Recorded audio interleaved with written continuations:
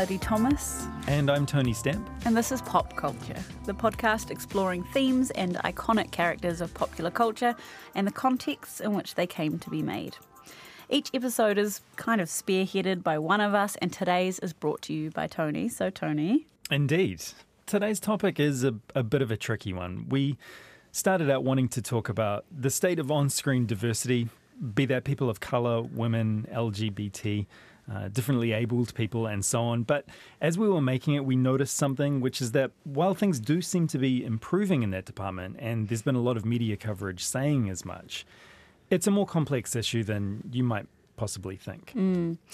Maybe a good starting point is a movie that was heralded as a big step forward for diversity in Hollywood recently, which was Crazy Rich Asians. The Nick you're dating is Nick Young? Yeah, you guys know them or something? Hells yeah. They're just the biggest developers in all of Singapore. Damn, Rachel. It's like the Asian Bachelor.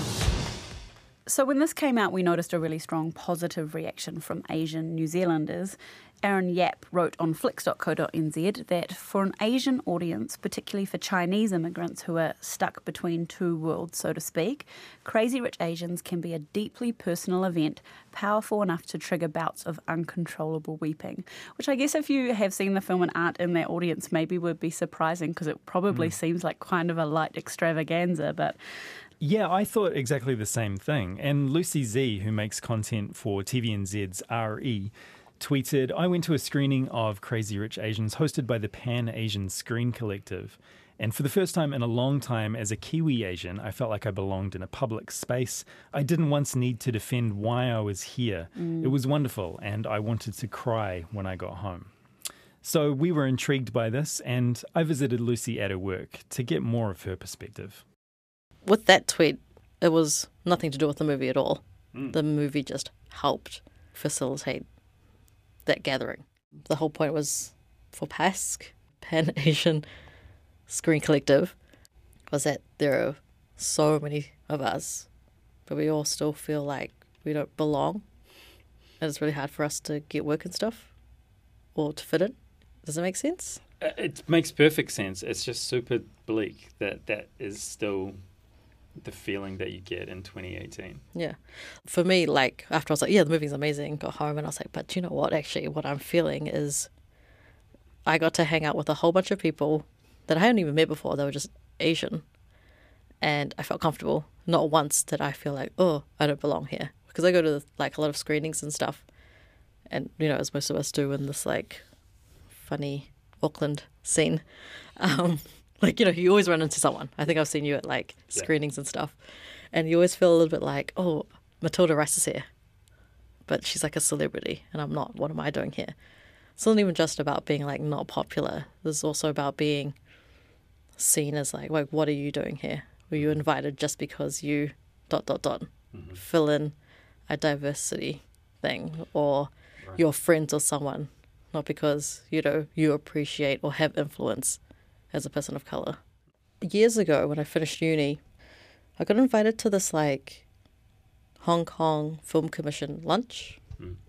And because I've been working, making short films, and I've been, like, nominated for awards and stuff for my writing back in the day. And I got there and this girl was like, oh, did you only get invited because you're Asian? And I was like, no, I got invited because I'm a good writer. Stuff like that happens constantly. Say I was to go to an action film or whatever, someone might go, what are you doing here? And I was like, how do I answer that? What am I doing here? I got invited because someone thought I might like the movie. And you don't know if they're going, what are you doing here? Because this is a movie about a white dude, like, punching cars. And it's like, because I'm Asian, you're assuming that I don't like watching white dudes punching cars. But if it was an Asian dude punching cars, I don't know. I don't know what guys do with cars. Like, that's how I feel when I go to events, is that if I'm somewhere and I'm not the majority, I'm, like, in a way asked, what am I doing here? Whereas when I went to this screening, didn't get that at all. Didn't feel that at all. We were all here to see, like, the first movie in, like, 20 years that was a full Asian cast. It's a good thing, and I love it. But it doesn't mean that it's enough. One movie out of how many movies were released this year?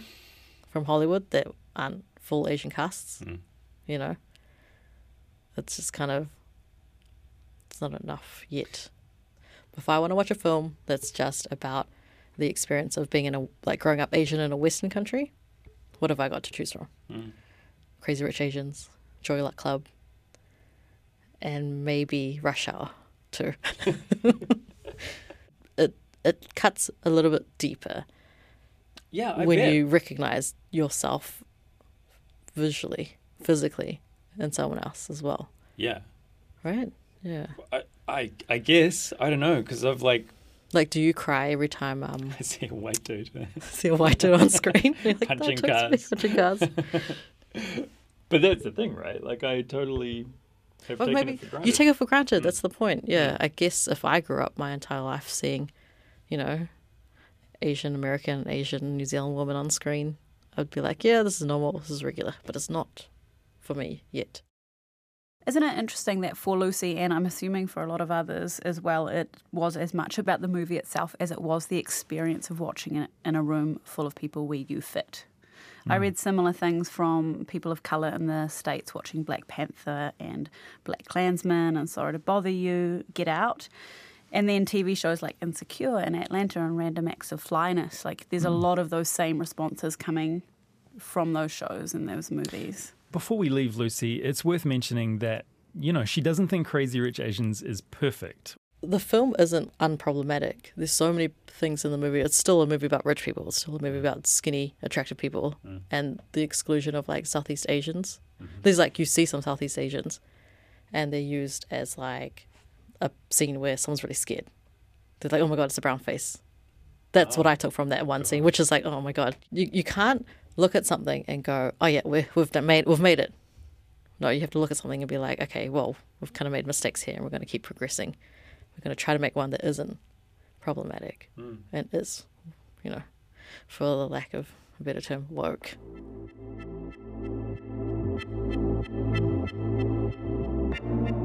At this point, I feel like we should probably explain the term woke that Lucy is referring to.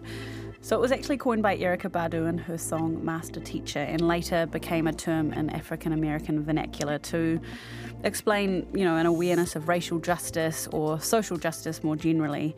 You need to stay woke, you need to stay aware of the stuff that's going on in society if society is going to progress. Yeah, it's a word that came up a lot in coverage of pop culture in 2018 about this increase in diversity. The Cut published an article by Molly Fisher called Pop Culture's Great Awokening. It's very clever. Citing a whole lot of films and TV as evidence that quote-unquote identity politics had infiltrated mainstream entertainment for the better. The Guardian asked, is the Awokening a movement or a moment? And it's interesting, isn't it? Because on the one hand, it's true, or it seems true, that there's been a bunch of great movies made expressly for women or for people of colour or for queer audiences, like Wonder Woman and The Big Sick and Moonlight, which were celebrated for diversity, or Get Out for critiquing race in the United States, and even TV shows like Glee and Riverdale that have some really great queer storylines. But there's also backlash. If you were to look at all the columns and think pieces and outraged tweets about PC gone mad, and I don't know, maybe they're not using that phrase, but it's the same thing, then the impression that you get is that every movie and TV show and song now is made for a quote-unquote minority audience. There's a lot of those outraged tweets, particularly when it comes to these big blockbusters. There's a lot of vitriol online that I've seen, predominantly from white men who think that, for example, recasting Ghostbusters as women is going to bring about the fall of Western civilization. I mean, I've seen people literally say that. And destroy their childhoods. Just as a brief aside, I remember being on air on Music 101 with Kirsten Johnstone once, and we happened to play a lot of music in an hour that was from women and from queer women, and we got a number of texts, and one of them actually said, "Where's all the straight music gone?" Amazing. Yeah. It's still here, buddy. yeah, it's not that hard to find. There's also been this disproportionate reaction online when, for example, a black lead was cast in the new Star Wars films, or even when Mad Max Fury Road had this, reasonably mild feminist subtext. It's interesting because stories about minorities have existed for decades. It's not like these are new stories, but there is definitely a feeling at the moment that maybe they might start to overshadow what's been the status quo. And I don't think that's true. Like in our queer representation episode, we find out that actually, all this concern about queer characters on TV is really it's misguided because actually queer representation, especially in film, is down. Yeah, that's right. And the status quo is pretty healthy as far as I can tell. To complicate things further, there's an increasing amount of performative wokeness, Which we could probably be called out for doing right now. We wanted to speak to someone about quote-unquote wokeness on screen, so I reached out to a film and TV critic I'm a huge fan of, Angelica Jade Bastian, who is Afro-Latina, writes for New York Magazine, and is very vocal about issues of representation on screen. I talked to her over Skype in her home in Chicago. Listen closely, you can hear the train going past her window.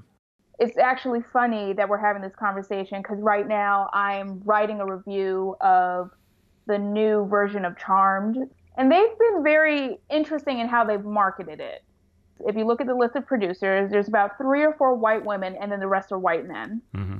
And the show has really marketed itself and set itself apart from the original incarnation by talking about diversity and talking about how it's going to speak about sisterhood. And in the show, the 3 sisters are supposed to be Latina, and they all have different fathers. So the eldest half-sister is an Afro-Latina. Mm-hmm. What's funny about this is that the casting does not reflect what the characters are supposed to be.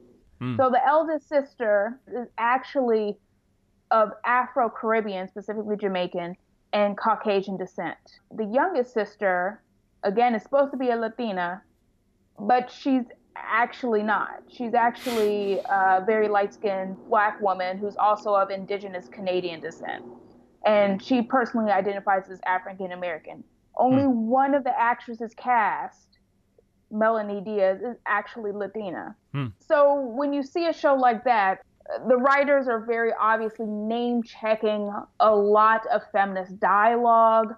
Pro-choice is used in the pilot. You see one character stapling a Time's Up poster. So it's very much trying to tap into the moment. What we're seeing is that producers and people in power in Hollywood are co-opting the language of resistance, basically. Yeah. And they're using it as a marketing technique. And it is so craven. It's hilarious to me. It's insulting. What we're seeing now is that big studios are putting a lot of money behind it. We're seeing, like you said, Black Panther, Crazy Rich Asians. There's a lot going on where we're seeing that in big blockbuster films. But I will admit I'm very cynical about how that is happening and what kind of on-screen representation we're getting, who we're seeing making these films, what they say.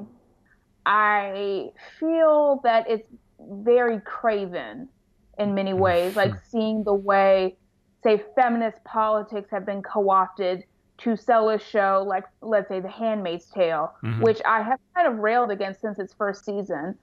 So I didn't follow up with Angelica on that last point, which quite rightly annoyed you. In my defense, we were running out of time. I forgive you. But I've since read a bunch of her reviews, and I think her grievances are best summed up by this quote. Okay. The Handmaid's Tale's silence on race grows more awkward as the show goes on, particularly in light of its marketing as a politically astute salve for these troubled times, and the girl power-inflected feminism destined to launch 1,000 T-shirts with clever wordplay. In reality, though, it's more concerned with the interiority of white women at the expense of people of colour who recognise that Gilead isn't a possible horrifying future, but the reality of what America has always been. Brutal. Yeah, that's full on. That's totally right. Tell me something. What do you know about Wakanda? So what did she have to say about Black Panther? I'm really curious to know, because from the outside, that's another one that I imagine, it looks like it's been really celebrated as a runaway success. It smashed the box office, was embraced and celebrated by Black audiences in the States as far as I could tell. What was her take on that? Her take was characteristically complicated.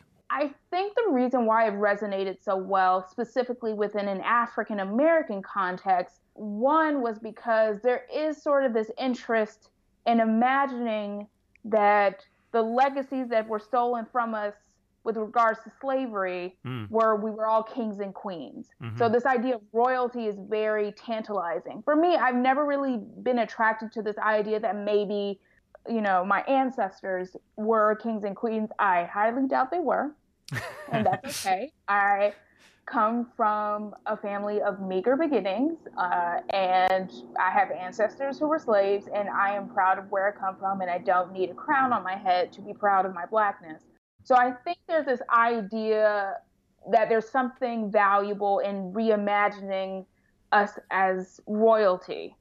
But then I think there's also something weird with Black Panther because, it's imagining this super advanced African nation untouched by colonialism and has a weird relationship with their African brethren who are not from Wakanda specifically. So it's a sort of strange movie with regards to its politics. It was fun, but the most interesting character, in my opinion, is the one played by Lupita Nyong'o, and I would have rather have seen her as a Black Panther figure, or Shuri, T'Challa's sister, who has become Black Panther in the comics before. But, of course, they would never do that because that would be a little bit too much for Marvel. They're slowly but surely trying to be quote unquote diverse, which is a word I don't even like to use. What's a better word to use than diversity? Should we be saying representation?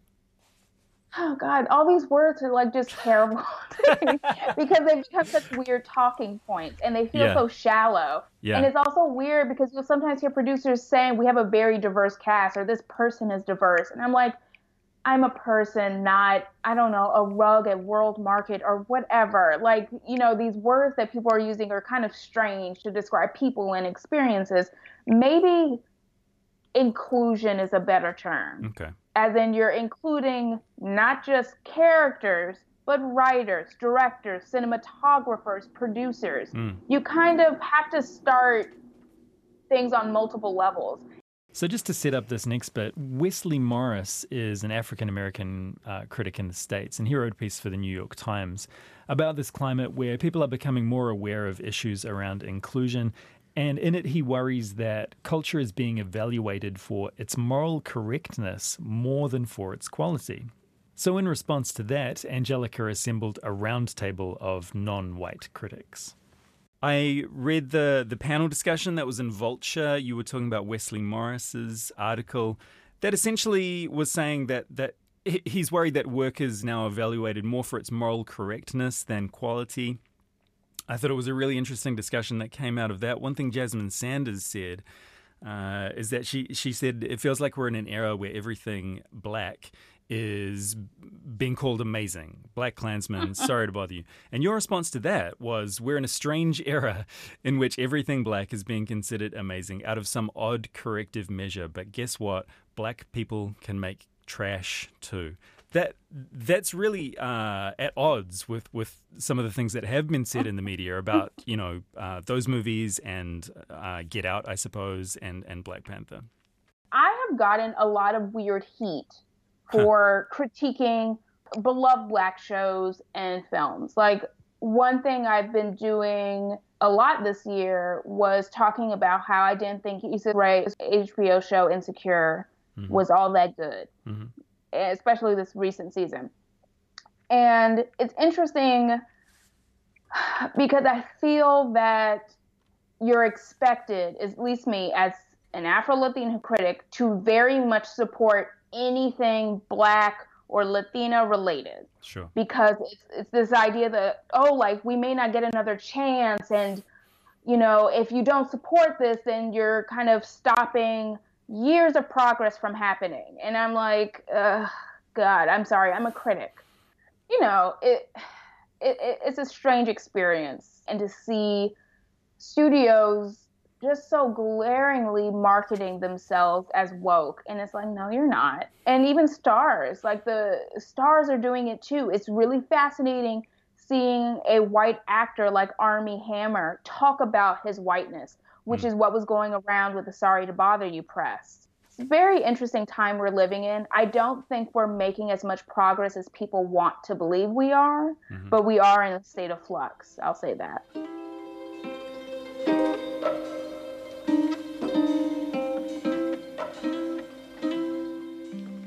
It's worth pointing out, Melody, that in Angelica's Twitter bio, she calls herself a witch. And that ties into our next little feature. We've been giving each other assignments for each episode.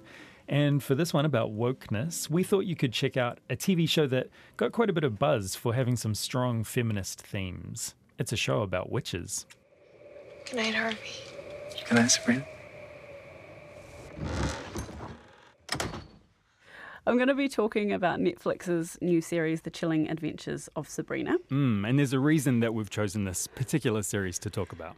Not just because witches are amazing and I'm just always excited to talk about them, but because The Chilling Adventures of Sabrina is just bubbling over with wokeness. In fact, there was an interview that the star of the show, Kenan Shipka, did where she described her version of Sabrina Spellman, who's the main character, as woke. So says it's woke, looks woke, yet to be determined if it is legitimately woke. We will see.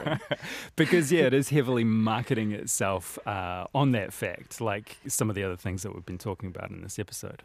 I mean, and every buzzword you could ever imagine associated with intersectional feminist wokeness is in the show, and especially in that first episode, they're kind of all there, which got me really excited at the beginning, but then largely because I'm easily influenced and I read a lot of stuff online, I started to wonder how much substance there was underneath that. So the struggles around her dark baptism, which is when she has to choose whether she's going to sign her name in the Book of the Beast, which is the Devil's Book, which is where all witches in this world have to sign their name. And the conversations that happen around her having to give away her autonomy and, you know, all of that is very much the same conversation that's happening around consent. And the consent messages I have really enjoyed and found to be done really well. Like at one point she kind of backs out on a quote-unquote promise to the Dark Lord to sign her name in the book and goes on trial for it. And the trial, I mean, pretty much mirrors the kinds of trials that we see real survivors and real, you know, people who have actually gone through the trauma of sexual abuse and assault go through. She's tried for what she was wearing. She's, it's amazing, and it makes it quite difficult to watch, but it also really hammers home the fact that this is a young, strong woman just trying to maintain control and possession of her own body in a world where other people, and I guess mostly men and the patriarchy, want to take control of it from her. You know, it's a show about witches and demons and mortals, but it's also not shy about what it's really exploring. Sabrina and her friends start a group for women called WICCA, which stands for Women's Intersectional Cultural and Creative Association. Yeah, that actually happens really early into the first episode, that storyline. Yeah. And it was like right from the word go, they're kind of wearing their heart on their sleeve, because it starts when she is standing up for a character that I actually was kind of confused about. Yeah, the way I've seen Susie described is as non-binary. And I mean, I kind of like that confusion exists because it means that it's not explicitly stated, which is great because I think it doesn't need to be. You know, Susie doesn't come out and say, I am non-binary. Although, obviously, you know, the reason that this group is formed is because Susie is getting bullied for their gender expression. And so it is addressed, just maybe not explicitly stated. Yeah.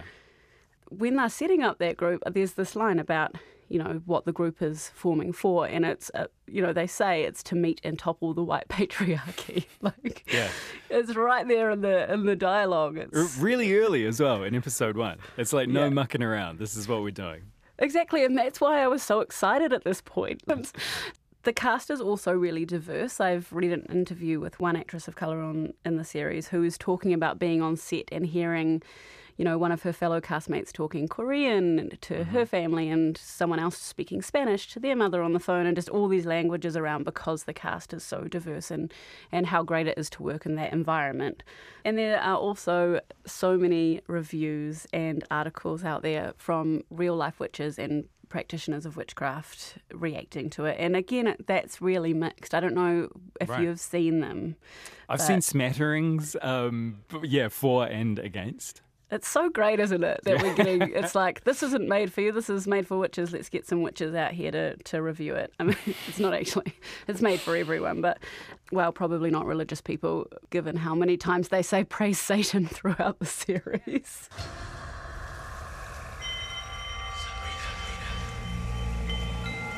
Are you willing to forsake the path of light and follow the path of night? So the chilling adventures of Sabrina. Melody, woke or broke? I feel like for me it was a real journey where I followed an arc of initially, presenting as super woke, getting me really excited, slowly breaking over the course of the first season. And now I'm hoping that because there's been some public reaction and maybe some ideas thrown about as to how the series could improve, that in going into season 2, we can build up to woke again.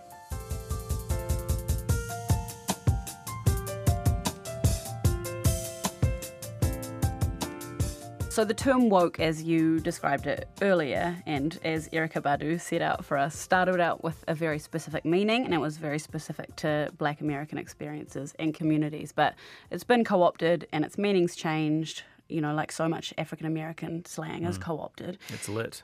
And please don't ever say that again.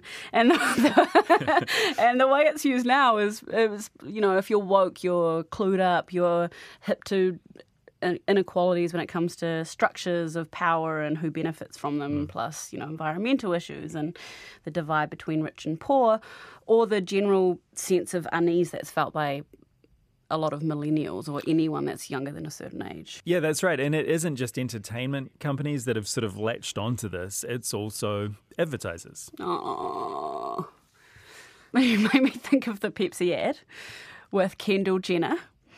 If people haven't seen this ad, I mean, probably everybody's seen it, and anyone that now studies how not to do advertising will study this ad, in which Kendall Jenner joins a protest that's kind of modelled on the Occupy movement that was happening at the time, and diffuses the whole situation with a can of Pepsi delivered to a law enforcement officer at an opportune time. Like, it was so obviously riding on something that was actually important and using it as a way to bank dollars that it was, I don't think it stayed out in public for long. And then on the other side of things, I guess there's the Nike commercial with Colin Kaepernick that has been, that's an example of, I guess, for the most part, I haven't seen a whole lot of criticism about it. I've only seen praise, and that's, you could probably say that's what happens when it's done properly. I mean, there was a small amount of pushback because Nike still are, a commercial entity, and they are trafficking on issues around race to sell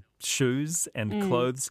But just Colin Kaepernick's presence was seen as a political act because he famously refused to stand for the American national anthem in protest over police brutality targeted at Black Americans. So we'd been chatting about these things in advertising, and you suggested I check out a Wellington agency called Double Denim. Yeah, so they build themselves as a gender intelligence consultancy and creative agency, and they talk about helping businesses to understand the power of the female economy. And the women who run it, Anna Dean and Angela Meyer, are friends of mine. Everything they do has a gendered lens to it. And to back up their ideas about the power of the female economy, they did this huge piece of research about the economic and personal lives of New Zealand women, which informs all of their campaigns. As an example, they discovered that women make 80% of consumer purchasing decisions, so not tiny. They also, I believe, as part of what they do, if they're signed up to a client to run a campaign, will work with that client to look at the structures within the company to make sure that they'll ask them about their gender pay gap, that kind of thing, to make sure that they're not going to put out a quote-unquote woke ad and then be called out for not having woke practices. So I got in touch with Anna and Angela from Double Denim to learn about that mission statement and get some sort of practical examples of how they're combating gender stereotypes. The first voice you're going to hear is Anna's. Yeah. We would like to be respected and kind of shown different modes of being rather than these kind of tropes that get rolled out time and time again. There's kind of 8 tropes in advertising that women are pretty much subjected to 8 or tropes. put into. 8 tropes, Okay. 8 major tropes. I'll give you a couple. So there's the kind of selfless nurturer. And this woman is often portrayed with, for example, getting a giant chicken out of an oven with this joyful look on her face, like, oh my God, I cooked a chicken. Wearing an apron. Yeah. Wearing an apron. Here's my family. I'm so proud to serve. Yeah, I just love that.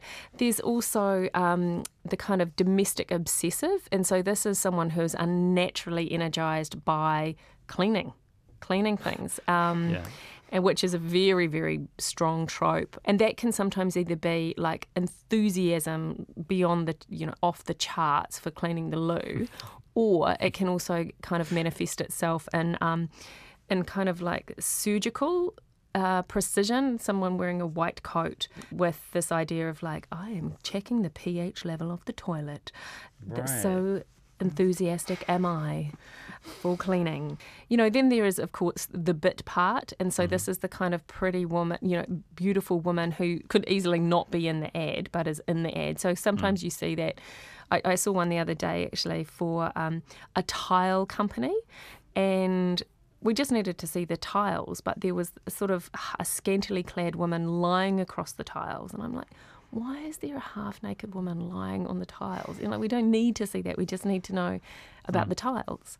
And so there's a number of these tropes that have been around for as long as advertising's been around and actually are really pervasive. And what that means is that if you don't see yourself or you don't see different representations, then you can't be it.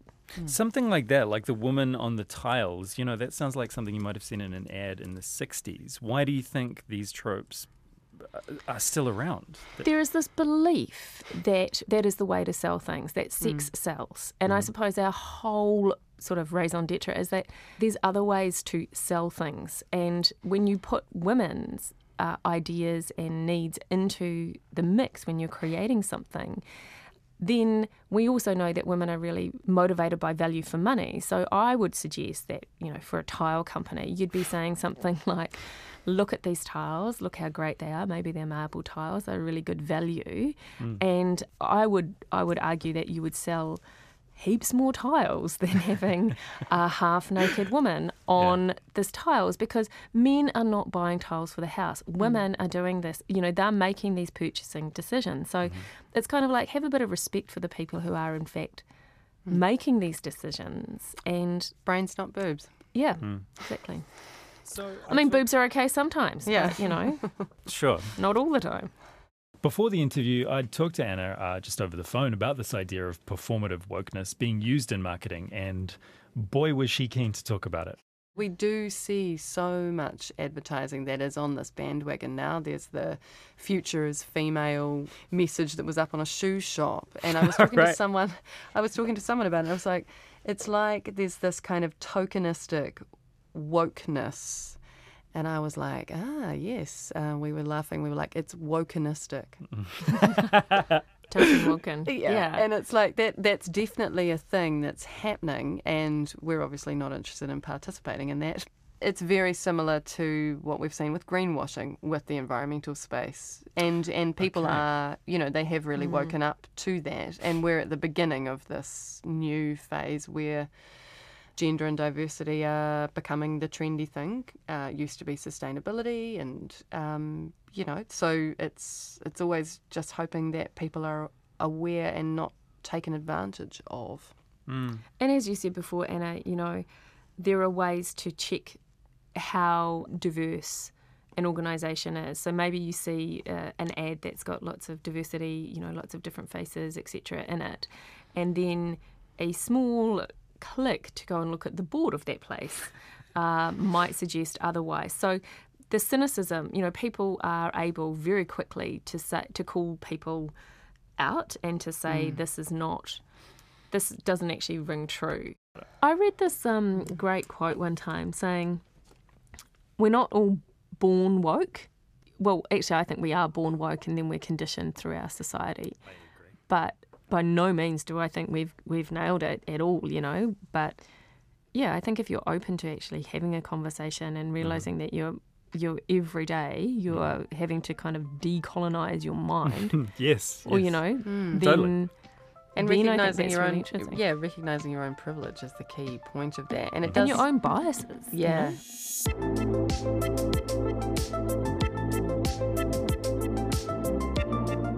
We started this episode as a response to some of the things that we'd seen happening in the United States and, the media responding again to those things. But it's not like we're not guilty of many of these offences ourselves. So it's important that we speak to someone with a local perspective on issues around inclusion. So to talk about some of these things, I reached out to Puawai Cairns, who is a board member for the Pantograph Punch, has written for the Spin-Off. She's also worked in the arts as a creative director and for Creative NZ. And she now works at Te Papa, overseeing research and curatorial practice for the Taonga Māori collection. Yeah, Puawai is fantastic. She's amazing. And Puawai reiterated to me that, this is not a black and white issue. It's a very complex one. These kinds of interrogations, this exploration you're doing, you can have a tendency to be quite black and white. That stuff is bad, this stuff is good, Moana is shit, Black Panther is shit, but if it's indie, it's good. One of the things that I like to do is try and find agency in whatever platform is presented to me. And what comes with that instinct is a tendency to not consider one thing bad and one thing good. It's that it becomes a vehicle. Yeah, maybe not the best vehicle, but it becomes a vehicle to tell stories. The idea for this episode came, it was actually an article in The Cut that was literally called The Awokening. I've since found a bunch of other articles that refer to this thing, The Awokening. It was even in The Guardian, Quillette, a few other publications. And it seems like the focus is on, is this a movement or is this a moment? The media, to use really broad terms, are sort of espousing this idea that pop culture in general is becoming more quote-unquote woke. What do you make of that idea? I think as a person who's always trying to push what would be considered minority content out into the mainstream, movements like, being woke or something are just, they're adaptations that you need to go through. It's almost, I don't know if you're a Star Trek person, but they've got these baddies on there called the ball game, and they always adapt to your defense mechanism or your attack. They'll find a way to absorb what you're doing and actually turn it around and flip it back at you. And when you're banging on the door of mainstream culture, in this case pop culture, you have to constantly find vehicles. You have to constantly find defense or attack mechanisms to get through that wall before it adapts to you and flips it back at you.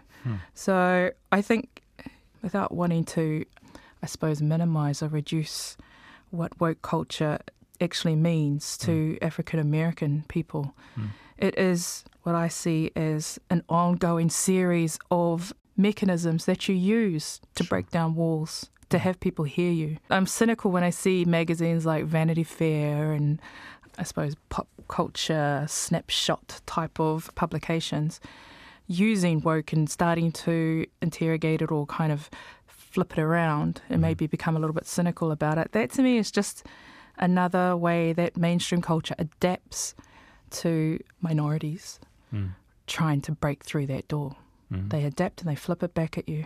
I mean, just what kind of happened with Me Too, So I don't know if it's a movement or a moment. I see it as an ongoing series of tools that have been used, sometimes reused, in order to break down walls. A lot of people have said to me, making this episode, they're like, history's not a straight line, dude. No, it's not. It's not. It's a series of tactics when you're not part of mainstream culture.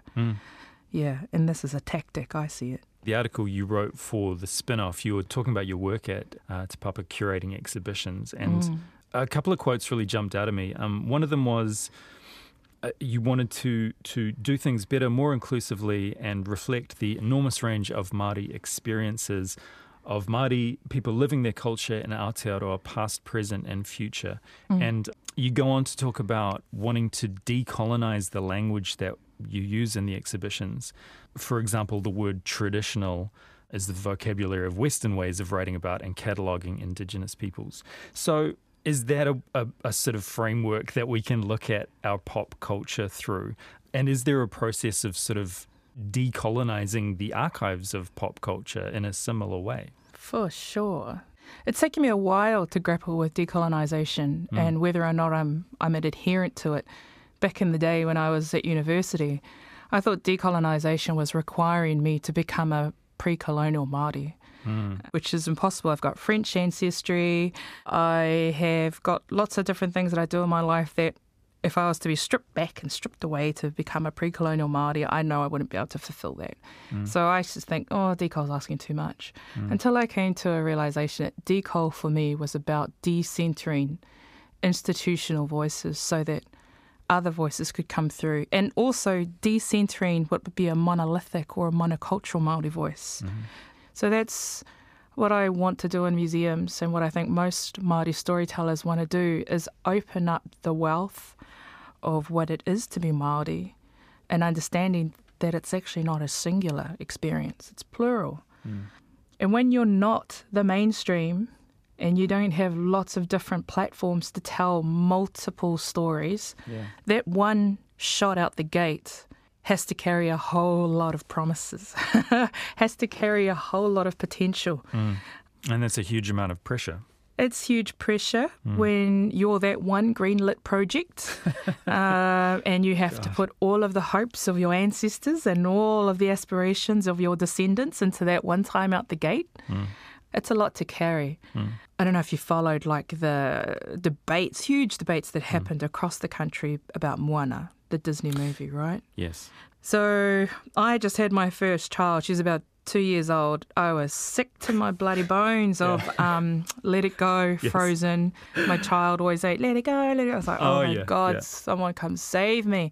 And when I knew that Disney was doing a Moana, was doing a Polynesian, an imaginary Polynesian story. I was like, oh, thank God, I don't have to listen to Scandinavian Let It Go anymore.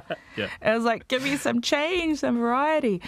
Heard that Taika had been working on the script and they were bringing in all these different people to work on it. But the debates that erupted were just so freaking fascinating. Just like we're allowing all of the Polynesian cultures to become fuel for this Disney mincer. This mincemeat maker. And others like, well, I want my child to see brown people up on the screen and see themselves. I was going, but is it themselves or is that that's an American imagination? So I actually found that far more helpful than the movie itself. The level of discussion debate around it. And discussion. There was no one Māori opinion on Moana. And even seeing Moana now in New Zealand in the entertainment system when you're flying and you can listen to the Te Reo Māori version, I still think that's quite cool, but I'm also distinctly aware of the commercialization and the kind of capitalist beast that's behind Disney and its never-ending hunger for these kinds of stories. And it has put Polynesia through a mincemeat maker and created palatable Polynesian sausages for an audience. I have a love-hate relationship to that. With any opportunity to tell a Māori story anywhere, you have to put a lot of hope in that story to make sure it can tell everything that you need to tell. I just wanted to put one thing to you that sort of struck me as a bit of a flip side to some of the stuff that we're talking about. And that was Taika when he made Thor, a movie about, ostensibly sort of, what are they, Norse gods.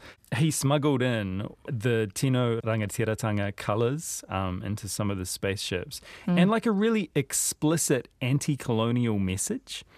And it kind of, I know that stuff wasn't in the script. I know that he brought that to the project.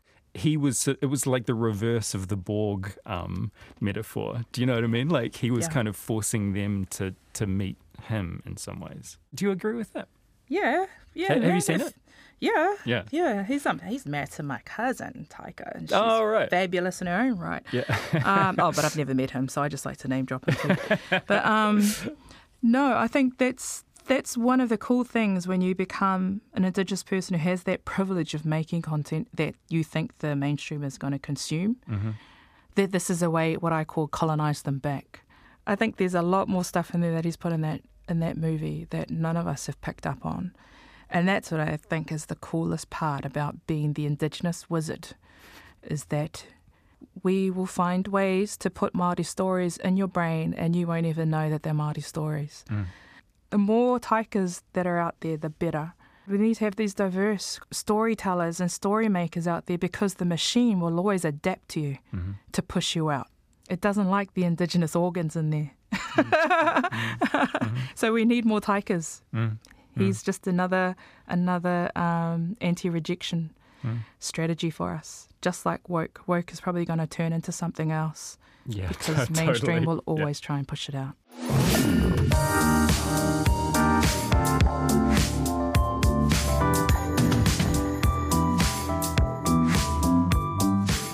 Thanks for listening to Pop Culture. I'm Melody Thomas. I'm Tony Stamp. And you can subscribe to the podcast via Apple Podcasts, Podbean, Spotify, or any number of other podcast providers. And if you like what we do, leave a review. Next week, you'll be leading the charge, Melody. What are we going to learn about? We're going to be looking at queer representation in pop culture. So is there more queer media now? How is it being received? Is it doing the communities that it is apparently targeting any favours? That kind of thing. Cool. See you next time. See you then.